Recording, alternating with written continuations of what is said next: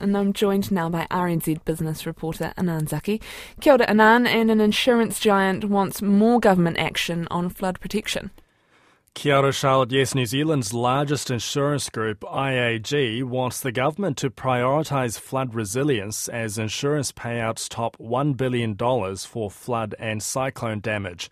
A wild weather tracker report by the group's AMI, State and NZI brands says New Zealand is the world's second most exposed country to natural hazards.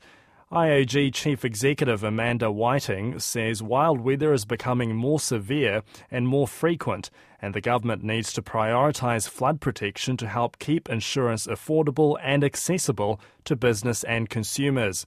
She says access to timely and relevant information is critical.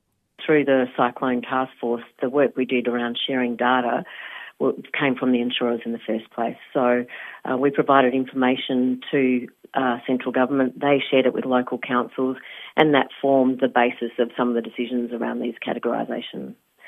So I think the opportunity here is to collate all of the information and risks and be able to provide that to small businesses, and that would also be something that I'd suggest. The more information that businesses and communities have, the better place they will be in understanding them and then being able to make decisions. And IAG says it's also settled more than 90% of claims related to this year's flooding and cyclone damage. Well, staying with insurance, Tower is quitting the commercial rural sector in a bid to focus on personal and small business insurance. The company's commercial rural book generates premium income of about $9 million a year. In a statement to the share market, Chief Executive Blair Turnbull says Tower has been focused on simplifying and improving the efficiency of its business over the past 3 years. It says from February next year, the company will refer its commercial farm customers to Aon as their Tower policies expire. The company will continue to insure lifestyle blocks. Meanwhile, Vero Insurance, owned by Suncorp, says it's upskilling staff across the business to help with assessing the large volume of EQC claims. The Court of Appeal says 2 Wellington-based bankers have a case to answer over their role as directors and partners in the Dryland Carbon Management Companies. Dryland Carbon is a carbon offset fund managed by Will Leckie and Chris Morrison's company, Lewis Tucker & Co., on behalf of the 50-50 partnership they had with Ant and Wendy Beverley. Nona Peltier has more. The parties' venture fell apart after difficulties over the management of Dryland Carbon's first fund, launched in 2019, and the parties went their separate ways.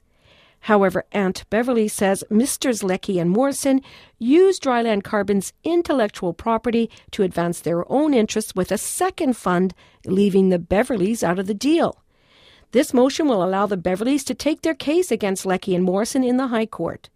Leckie and Morrison say they are slightly disappointed about the outcome of the appeal, but remain confident in their position and welcome the opportunity to present their case in court. The case is unrelated to the current activities of Dryland Carbon and Forest Partners. Well, the recently ousted chief executive of OpenAI is discussing a possible return to the company behind ChatGPT, according to international media reports. The sacking of Sam Altman sent shockwaves throughout the tech world, given the profile of the man who's been the face of generative AI since the launch of ChatGPT. But there are now reports of moves to get him reinstated to the tech company that is estimated to be worth around $90 billion. Wedbush Securities senior equity analyst Dan Ives told Morning Report the sacking by OpenAI's board was a major shock, especially to its key investor, Microsoft.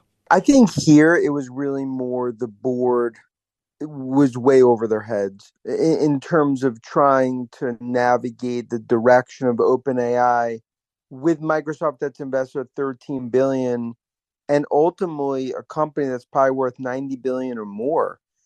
And this is one where it was a 501c, a nonprofit that's morphed into something that's really changed the nature of technology. And I view this as a train wreck situation. It could have been handled 100 ways better, and I think it's something that the board significantly miscalculated what it was doing And I believe probably by the end of the day, this board is out. And news agency Reuters reports Sam Altman is already discussing a possible return to OpenAI. Dan Ives believes he'll be back with the company. If he's not at OpenAI, he could go to Amazon, he could go to Google, he could go to X with Musk, he could go to Apple. That's the biggest risk here. This is like Zuckerberg getting thrown out of Facebook. Dan Ives says investors are pressuring OpenAI to reinstate Sam Altman by the time Asian markets open for trading. Well, let's check in on the financial markets, and we're joined now by Malika King of Craig's Investment Partners. Kia ora, Malika. How's the local share market looking today?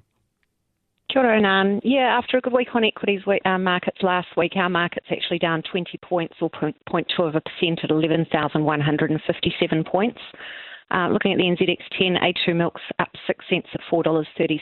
Auckland Airport's up 2.5 cents at $7.75.5. EBOS is in that trading halt still, pending an announcement of the potential acquisition of Green Cross in Australia. Fletcher Building's flat at $4.50. Fisher & Paykel Healthcare's up 12 cents at $22.09. Infratool's down 1.5 cents at $9.98.5. Mainfreight's down 98 cents at $64.07. Meridian's up 1 cent at $5.01. Ryman's down 3 cents at $5.64. And Spark is flat at $5.03. Okay, how's it looking over in Australia? So we've seen those higher oil prices lift energy stocks over there, but it's actually flat on the ASX 200, up just 4 points at 7,053 points. ANZ's up 10 cents at 24.17. BHP's down 13 cents at $46.48. CBA is up 45 cents at $102.91. CSL's up 29 cents at $258.91. NAB's up 7 cents at $27.80. Rio's down 73 cents at $124.89. Westpac's up 3 cents at $21.13. And Xero's up 94 cents at $102.18. And that takes us to the New Zealand dollar. And can we also have interest rates, oil and gold, please? Sure. We're just sitting under that 60 cent US level, buying 59.96 US cents, 92 Australian cents, 48.1 pence, 54.96 euro cents, 89.84 yen, 4.3275 yuan. 90-day bank bills are at 5.645%. The 5-year swap's at 4.695%, and the 10 years at 4.793%. Gold's $1,978 US an ounce, and Brent crude is $80.72 US a barrel. Thanks, Malika. That's Malika King of Craig's Investment Partners with our market update. News and numbers updated for you around 5:30 in Checkpoint. But for now, Charlotte, that's business. Kia ora.